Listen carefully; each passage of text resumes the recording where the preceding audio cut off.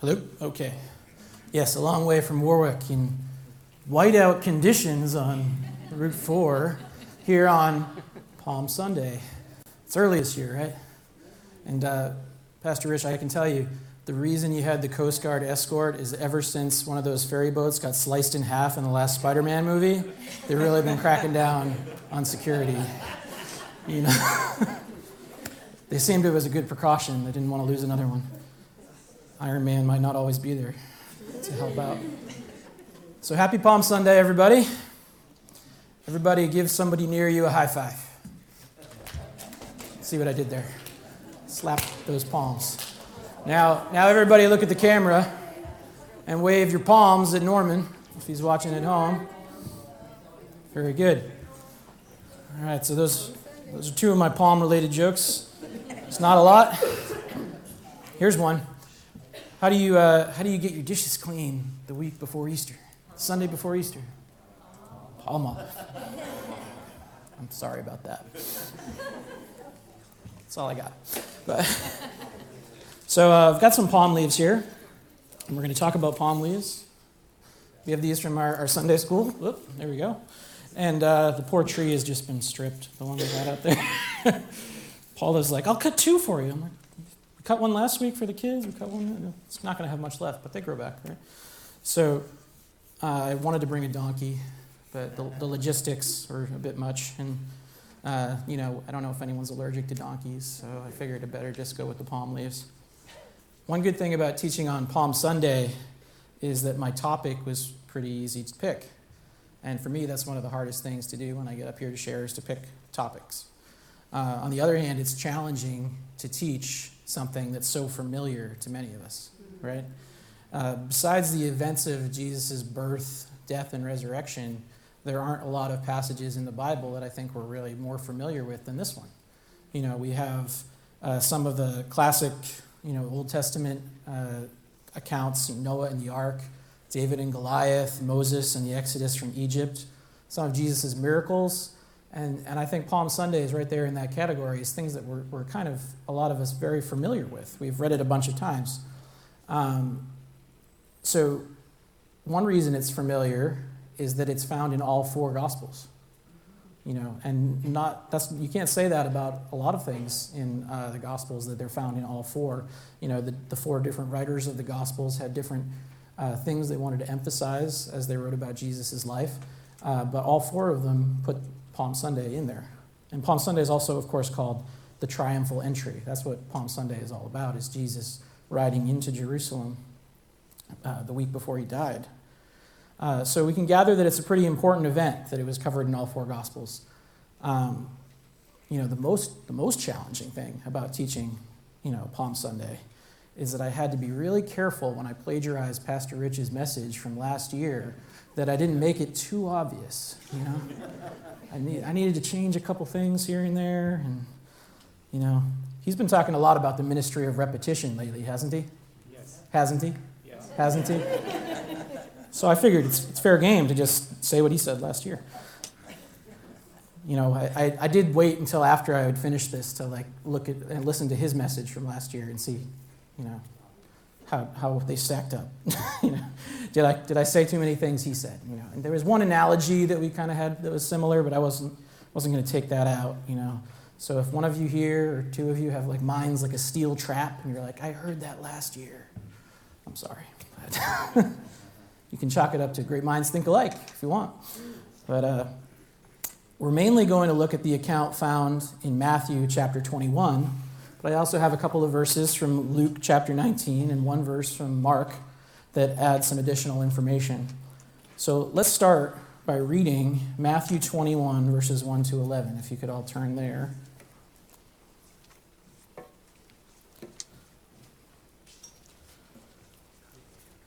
As they approached Jerusalem and came to Bethphage on the Mount of Olives, Jesus sent 2 disciples, saying to them, Go to the village ahead of you, and at once you will find a donkey tied there, with her colt by her. Untie them and bring them to me. If anyone says anything to you, say that the Lord needs them, and he will send them right away. This took place to fulfill what was spoken through the prophet.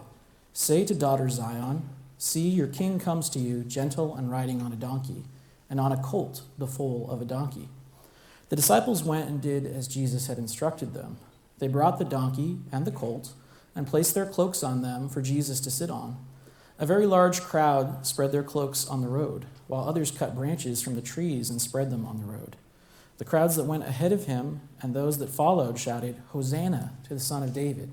Blessed is he who comes in the name of the Lord. Hosanna in the highest heaven." When Jesus entered Jerusalem, the whole city was stirred and asked, "Who is this?" The crowds answered, "This is Jesus, the prophet from Nazareth in Galilee." Let's pray. Lord, we do pray that as we study your holy word, that our hearts would be open to receive what you have for us. I thank you that we are free to gather in your name and that we have access to your word, that we all have Bibles and Bible apps and all the ways that we can read your word and study it. Your word is living and active and sharper than any two-edged sword. And I pray that from what I've prepared, that the things that are from you would remain in our minds and our hearts, and that anything that's just mine, that you would just let it be forgotten. And it's in Jesus' name I pray. Amen. So as I was praying about what to share here about this event, the triumphal entry, I kept coming back to the different people who appear here in Matthew and the people who appear in Luke chapter 19. There are three groups and one person. The groups are the two disciples, the multitude who gathered. In Luke, we see the Pharisees, and then we have the one person, and that person, of course, is Jesus. And I think we can learn something from looking at each of these groups of people, and of course, from looking at Jesus. So that's what we're going to do. We're going to start with the pair of disciples that Jesus sent out. They're unnamed, so it seems unlikely that these are two of the 12 apostles, but it's not impossible. We don't know for sure. But none of the four Gospels named them. But they were two disciples of Jesus, followers of Jesus. That's what it means to be a disciple, of course. Jesus gave these followers a command. What was the command? Go to the village and take these donkeys that you will find there. It seems simple enough, right? Until you think about how those donkeys belonged to a stranger, and that they had to go by themselves without Jesus there to back them up and say, "Hey, they can take the donkeys, I said so." You know? And yet, despite the potential problems that could have, in theory, arisen from carrying out this command, these two disciples went with no questions asked. And their quick, immediate obedience, it made me think in contrast to some of the times that just Peter alone questioned Jesus when Jesus told him to do things or when Jesus taught him something, tried to teach him something. This week I was reading John chapter 13, where Jesus went to wash his disciples' feet. And Peter said to him, "No, you shall never wash my feet."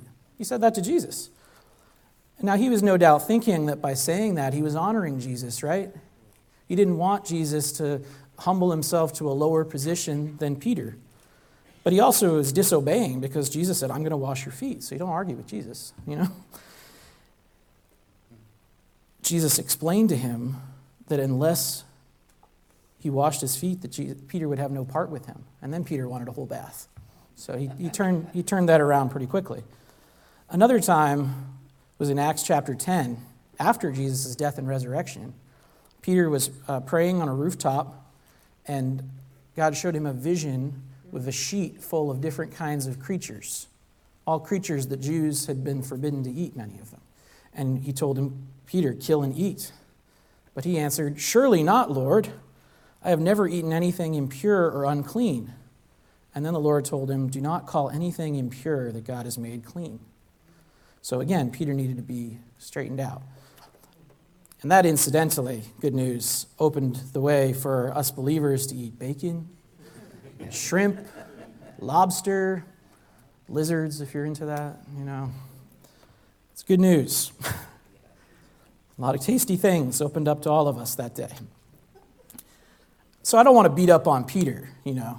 Peter, obviously, great disciple, great leader in the early church. He had some amazing things. We're studying Acts on Wednesday nights, and you just see some of the amazing things that Peter did and that God used him for. And the things that he said, the sermons that he gave are just incredible. But sometimes he needed a little more explaining before he would trust and obey what Jesus was telling him. But these two disciples, on the other hand, they go immediately to take the donkeys. Jesus commanded, and they obeyed. What do you think that tells us about their level of trust in Jesus? They trusted him completely. If he said to do something, they would do it. If he said it would be okay to do it, they knew it would be okay. I think it also shows that they knew him as Lord and not just as a teacher. There were many people who called him teacher, right, as he walked around Israel in those days. But if someone who was just a teacher to them said, "Go there, take those donkeys," they would have no way of knowing for sure that it would work out and that they wouldn't find themselves in trouble for Grand Theft Bureau. Exodus 22, 3 and 4 tells us the punishment for the theft of an animal. Anyone who steals must certainly make restitution, but if they have nothing, they must be sold to pay for their theft. If the stolen animal is found alive in their possession, whether ox or donkey or sheep, they must pay back double. Now, we don't know the financial situation of these two disciples. Maybe they could have paid back double, basically the price of 4 donkeys for stealing 2. Or maybe they would have been sold as slaves to pay for their debt, for their theft. Maybe they'd get in trouble with the Romans instead of with the Jews, and then their punishment would be even worse. In any case, they didn't seem to worry about that, though. And they certainly didn't say anything to suggest that they were worried about that. They simply trusted Jesus and obeyed. They showed that he was more than just a teacher or a rabbi to them. He was their Lord. Now, if Pastor Rich, my teacher, and someone I really do trust quite a lot, told me to go down the street and take a pickup truck out of somebody's driveway that I don't know. He said, "We need to go pick up some things for the church yard sale, and we need this guy's truck." I'm sorry, but I think I'd have a few questions. I would say, "Whose truck is it? Are you sure they're okay with it? And didn't you just buy a giant van that we could use for this?" It's not that I don't trust you. It's just a very odd scenario, isn't it? But if Jesus told me to go take the truck, even if it looked like this truck, I'd like to think that I'd listen and obey. I'd definitely like to think that Jesus would let the owner of that truck know I was coming and that he wanted him to give it to me. Taking a truck like that without divine protection is likely to get you shot, right? And that's where fear would come in. And like Peter, it would be tempting to ask a bunch of questions of Jesus. Am I really going to take that guy's awesome truck? But we need to trust and obey when the command comes from Jesus himself. Now, with stealing being quite clearly against the 10 Commandments, how was it that Jesus could tell them to take the donkeys without breaking the law? Which Jesus said he did not come to abolish, but to fulfill. Well, first of all, it seems very likely that they returned the donkeys afterwards. They weren't stolen. They were borrowed.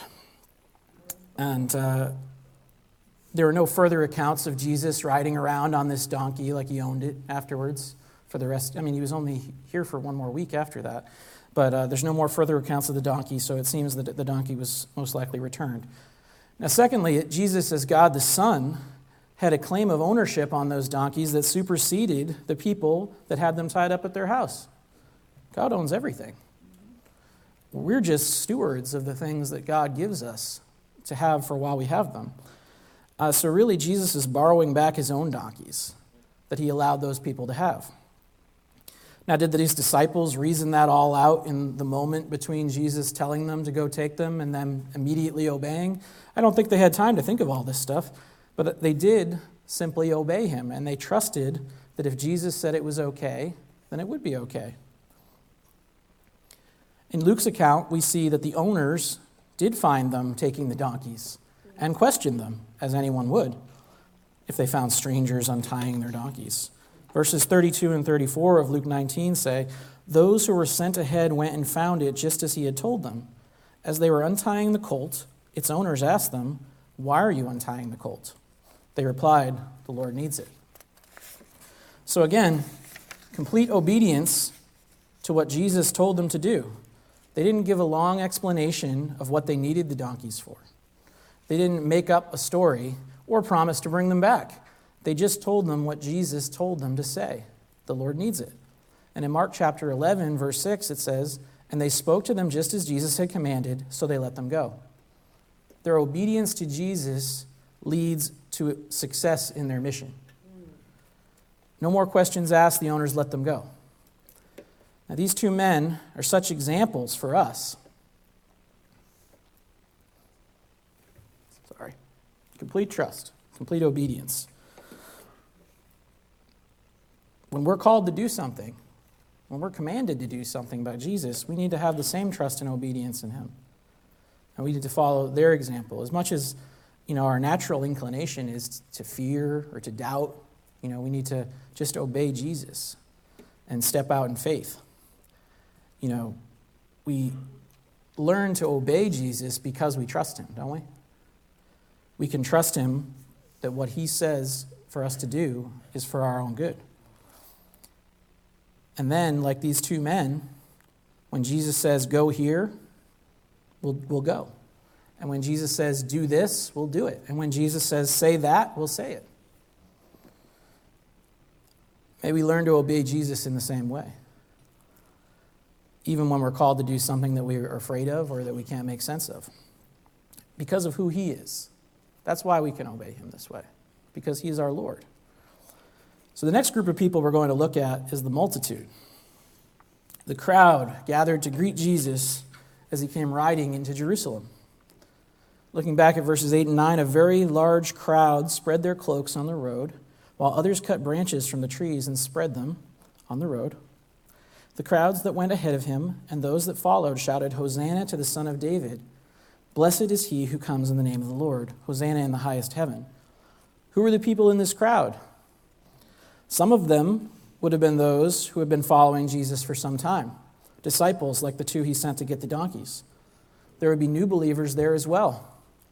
Jesus had recently raised Lazarus from the dead, and when people heard about that miracle, they traveled out to Bethany where Lazarus lived to see him and to see Jesus. And when they saw Lazarus raised from the dead, they believed in Jesus. So they were new believers because that had just happened very recently. And they would have been there too. In fact, that caused such a stir, not only in Bethany, but in Jerusalem, that everybody in Jerusalem was talking about it. And the Pharisees started plotting not only to kill Jesus, but to kill Lazarus to shut him up. They didn't want a resurrected man walking around proving that Jesus was capable of such miracles. So many people had come to believe in Jesus because of that miracle, and they had gathered there. And there were probably some people there who hadn't decided to follow Jesus yet, but they were there to see what was going on, the commotion. But they wouldn't have been the ones shouting, "Hosanna to the Son of David." That was not something that you would say to just anyone or say because everybody else was saying it. Now, the spreading of garments and tree branches each have a slightly different meaning, though both were meant to honor Jesus. One other place we see the spreading of garments in the Bible was when Jehu was anointed king of Israel by Elisha the prophet. And he was told to overthrow the wicked king Ahab. Jehu's officers spread their cloaks on the stairs before Jehu as a way of showing that they supported him as the new king. I had never made the connection between those two passages, so it's interesting to see that even back then, it spoke to royalty. Jehu was the new king. And that's exactly what Jesus would be crucified for, right? It would say on his cross, King of the Jews. Now, the tree and palm branches, where we get the name Palm Sunday from, according to David Guzik, were emblematic of victory and success. So between the cloaks and the branches, they were welcoming Jesus like a victorious king who had won a great battle. Jesus knew, though, that his battle and victory were still ahead of him. Now, what about what the crowd shouted? Hosanna. Hosanna to the Son of David. Blessed is he who comes in the name of the Lord. Hosanna in the highest heaven. How did they all agree on this together ahead of time? This crowd of people. It's a little more complicated than Jesus, Jesus, Jesus, isn't it? The reason they could all agree on it is because they're actually quoting Psalm 118, which is a messianic psalm. So by saying this psalm, Psalm 118, this portion of the psalm, they were proclaiming him as the Messiah. In that psalm, in the NIV, Hosanna is translated with its meaning, Lord, save us, while other versions have save now. And that's the literal meaning of Hosanna, though it is now and was then also an exclamation of praise. By putting this together, Hosanna, with the title Son of David, and shouting out words from a messianic psalm, Psalm 118, we see clear evidence that the people shouting this believed that Jesus was the Messiah. They greeted him as a king, a victorious conqueror, and as the Messiah, and in all these things, they're completely correct. In Luke's account, we can see the reaction of the Pharisees to the crowd's praise of Jesus. Luke 19:39 says, some of the Pharisees in the crowd said to Jesus, "Teacher, rebuke your disciples." As we might have guessed, they weren't happy with this. Not with the praise of Jesus or the welcome that he was receiving, him being called the Son of David. It infuriated them because they did not believe that Jesus was the Messiah. They thought he was an imposter. Throughout the Gospels, we see that most of the Pharisees were completely unwilling to even consider the possibility that Jesus was in fact the Messiah, despite overwhelming evidence to the contrary.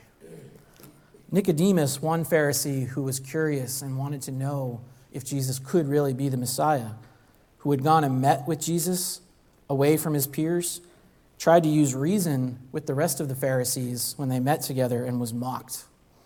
They said to him, "Are you also from Galilee?" as a way of insulting him, because they looked down on people from that area. They also mocked and excommunicated a man from the synagogue who was born blind and had been healed by Jesus. He tried to tell them that if Jesus was not from God, then he would not have been able to heal him. The blind beggar showed more spiritual insight than the leaders of the Jewish spiritual leaders of the time. And they threw him out of the synagogue for it. They decided from the beginning that Jesus was not the Messiah, and they ignored all the evidence that said he was. And they even tried to silence those who could talk about the miracles, like the blind man or Lazarus. So now as the crowd shouted, "Hosanna to the Son of David," they want Jesus to stop them, because they had no ability to calm this crowd down themselves. We see Jesus' response in the next verse, Luke 19:40. "I tell you," he replied, "if they keep quiet, the stones will cry out." Even if the crowd had stopped praising Jesus, the stones would praise him. In other words, there would be no stopping this proclamation of Jesus as the Messiah, as this was the appointed time for that truth to be declared publicly. We don't see any further reaction from the Pharisees in this statement, though we are safe to assume they did not appreciate Jesus' answer.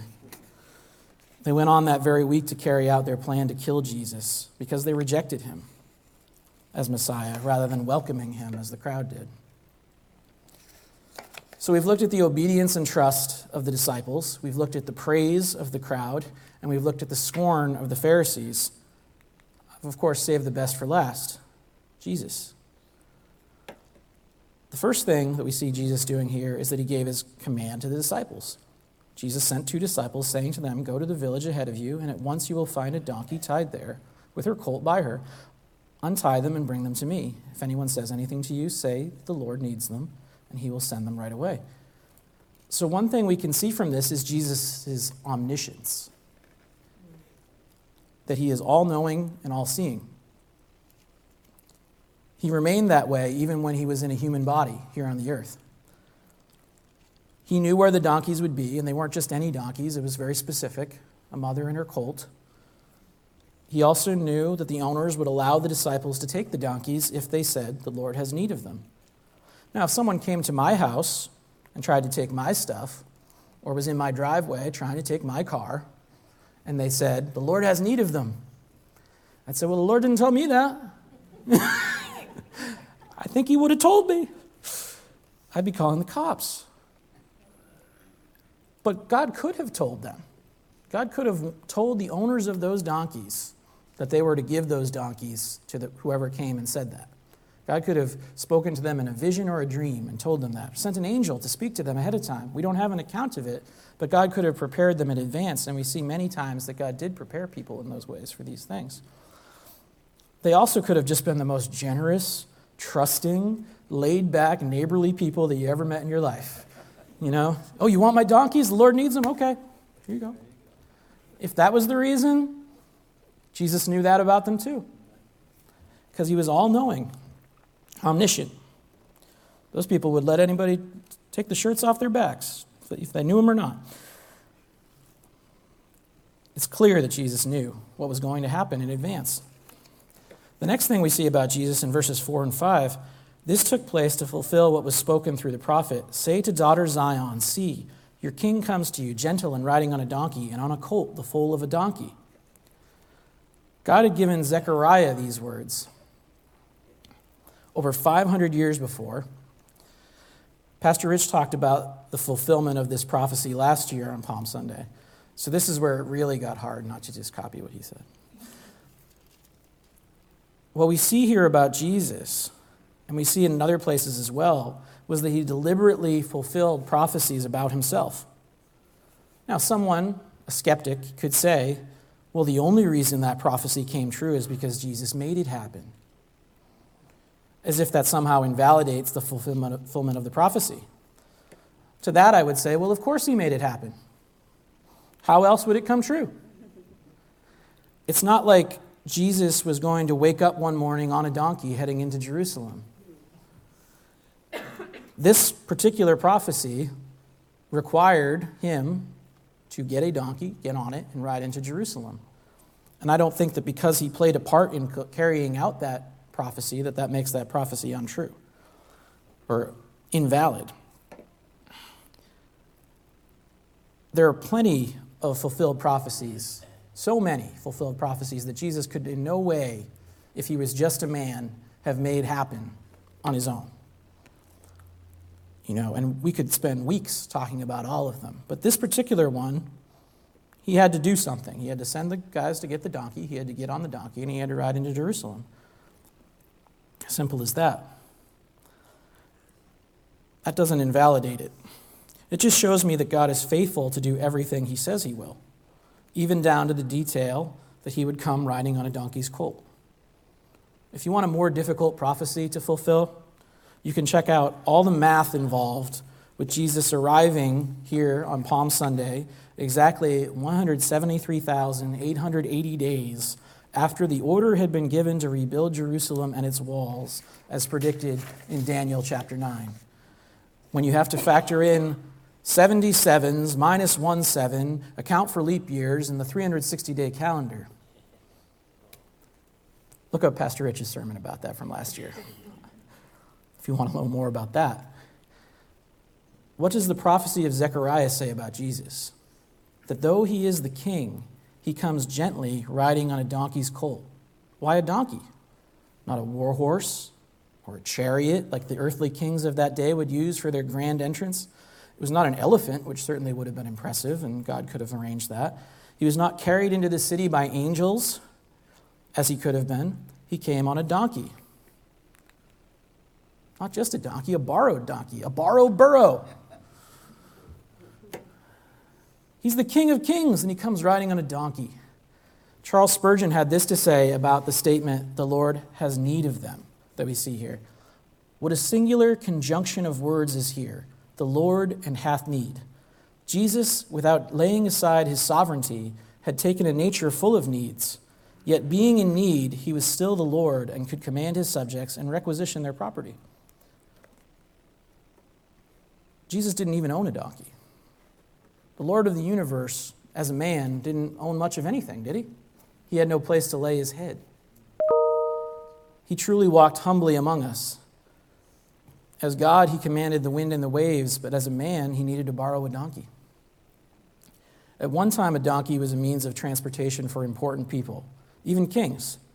But after Solomon's time, when he stockpiled horses and collected them like they were baseball cards, it became more of the mode of transportation for poor people and more to carry things than to ride on. Donkeys were a humble means of transportation by the time Jesus rode into Jerusalem on one. They were also ridden in times of peace, while horses were used for war. No one would want to ride a battle donkey, even if a donkey packs a mean kick. You know, the really weird thing is, while I was doing my image searches here, I found 2 pictures of U.S. Navy SEALs riding on donkeys with their assault rifles. It was crazy. So in modern times, someone might want to ride a battle donkey, but then no. It was an animal of peace then. This fits the description of Jesus as gentle. He did not come to conquer by force. One commentator had this to say, therefore, for those with eyes to see, Jesus was not only proclaiming his messiahship and his fulfillment of Scripture, but showing the kind of peace-loving approach he was now making to the city. He will likewise not conquer us by force. He comes gently and waits for us to declare that he is our king. He wants our surrender to him, but he will not force us to give it. Now, those in the crowd expecting Jesus to overthrow Rome may have thought that a war horse would be a better choice. If he had led them in a charge against the Romans, they would have rushed to join the battle. But he did something better than to defeat Rome and set up an earthly kingdom. He came gently. He went to the cross willingly. Without resistance, he gave up his life. And then in doing that, he conquered sin and death. So though he came humbly on a donkey, this triumphal entry to Jerusalem was different than how Jesus had traveled about at any point before this. In the past, he had avoided this kind of public proclamation. After he fed the 5,000, they wanted to make him king, and he slipped away from them. What had changed? His time had come. The cross was just a few days away. So now he allowed the people to proclaim him openly as Messiah and King. He accepted their cries of Hosanna to the Son of David. So what does all this mean for us? From the 2 groups of people, we have examples to follow as believers, the first 2. I'm going to mix it up, the order here, and go with the crowd first. From this group, we see the praise and adoration that we should give Jesus ourselves. For believers, every day should be a Palm Sunday, where we declare him to be our King, right? We should worship and adore him. If you've ever heard the prayer acronym of the 4 kinds of prayer, ACTS, adoration, confession, thanksgiving, and supplication. Adoration comes first, but I think often we rush through it on our way to supplication. You know, God wants us to pray for our needs, but he also wants us to worship and adore him. And I know that I'm guilty of that too.